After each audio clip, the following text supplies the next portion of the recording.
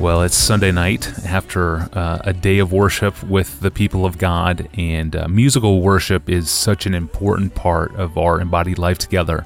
But I don't think we've ever looked at lyrics of a contemporary worship song in a question in this podcast, but we do today. Hello, Pastor John. My name is Samuel, a young minister through music. My church's worship team struggles with a new worship song, What a Beautiful Name, a widely acclaimed song because of its musical orchestration and because of its reflection on God's glory and the kingship of Christ. However, my worship team finds the lyrics of the second verse questionable. You didn't want heaven without us, so Jesus, you brought heaven down. Our question is, does saying you didn't want heaven without us imply a man-centered gospel? The statement isn't necessarily false, but the implications could be skewed. That's our fear. Additionally, the word so is used afterwards, implying that the following statement of bringing heaven down was founded upon the first statement of not wanting heaven without us. Much like the word therefore, so implies heaven was brought down in response to God not wanting heaven without us. So, Pastor John, do you believe these lyrics are biblically valid? So let me start broad and then get specific, because I love the issue. I love the concern. The first thing I want to do is praise God for a worship team that is struggling with issues of truth in song lyrics. This is really good news. It's a good sign, and I hope all worship leaders who hear this will be encouraged to do the same. One of the reasons this is really good news and that it really matters is that a congregation learns its theology and takes it down into the crevices of their soul by songs that they sing, not just by the preaching they hear. I think historically, it's the hymnody of the church that has, alongside preaching, been one of the most powerful means by which a church is taught. I would guess that in some churches, the songs may be even more decisive in the way truth is embraced because the preaching may be so thin when it comes to doctrinal teaching. Of course, the songs may be very thin as well. You can sing very thin songs that just repeat even great sentences like His name is great. That's true, but you don't ever say why it's great or how the cross grounds its greatness. So I say amen to the struggle and commend every worship team to be vigilant over the lyrics of what their people are singing. That's the first thing. Second thing I would say is that the last 30 years, maybe 40 now, have been an incredibly fruitful time for writing of new lyrics and new music for the church. This is a great thing. This is a great sign, I think, of life. The psalmist says 5 times, sing to the Lord a new song. 33:3, 96:1, 98:1, 144:9, 149:1. Sing to the Lord a new song. And Jesus said, to balance things, every scribe, could say every worship leader who has been trained for the kingdom of heaven is like a master of a house who brings out of his treasure what is new and what is old. Matthew 13:52.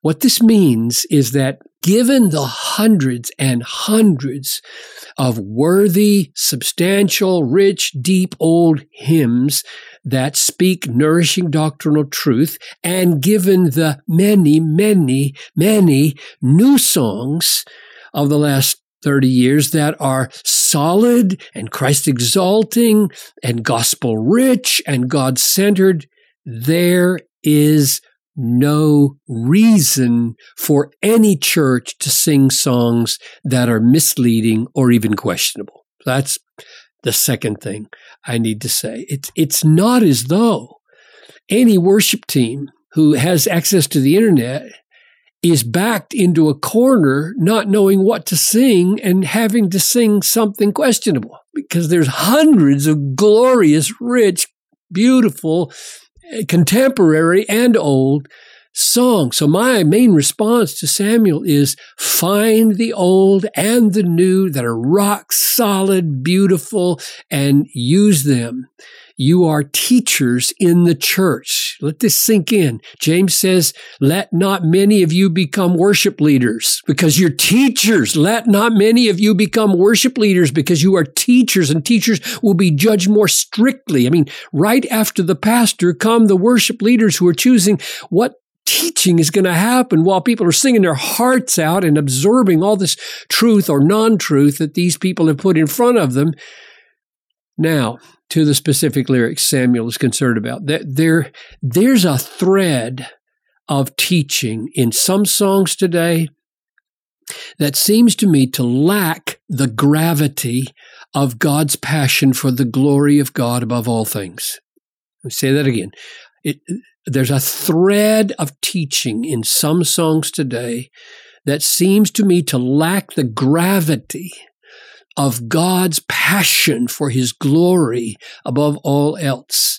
My sense is that until a congregation is devastated by the outrage and the horror of our sin as demeaning and belittling to the glory of God, accompanied by a majestic vision of God's glory and justice and holiness and wrath, until those two realities are taught and felt deep down, the reality of grace and mercy will not be rightly known and cherished by a congregation, which really matters to me then how we sing about grace. Seems to me that we tend to assume that at least there's a strain or a thread of songs that tend to assume that people's sorrows and shame and difficulties in life is enough of a backdrop, a bad backdrop, to make the mysteries of the glory of the gospel known over against them. I don't think so. I don't think the sorrows and the shame that people bring without being taught what their real condition is enough to help them understand grace. In fact, I think people are going to distort grace if it's not taught against the backdrop of the biblical bad news rather than the bad news that people bring, which they think they understand to be the bad news when it's not the bad news. The New Testament assumes that people need to be taught what their real terrible condition is under the power of sin before grace can really be the God-exalting reality that it is. And I see that in Ephesians 2, 1-10, and Ephesians 1, 4-6, for example. So I think Samuel is right that the question is not whether a statement in a song is literally true by itself, but what effect it has on the people. That is, how does it fit into their view of God?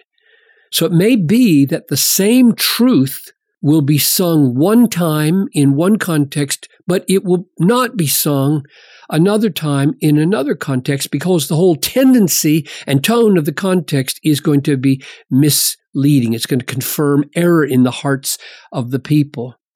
I don't favor the lyric he quotes. It fits too easily into a theology of a God who created because he was lonely and then saved people for the same reason. He just can't be happy without us.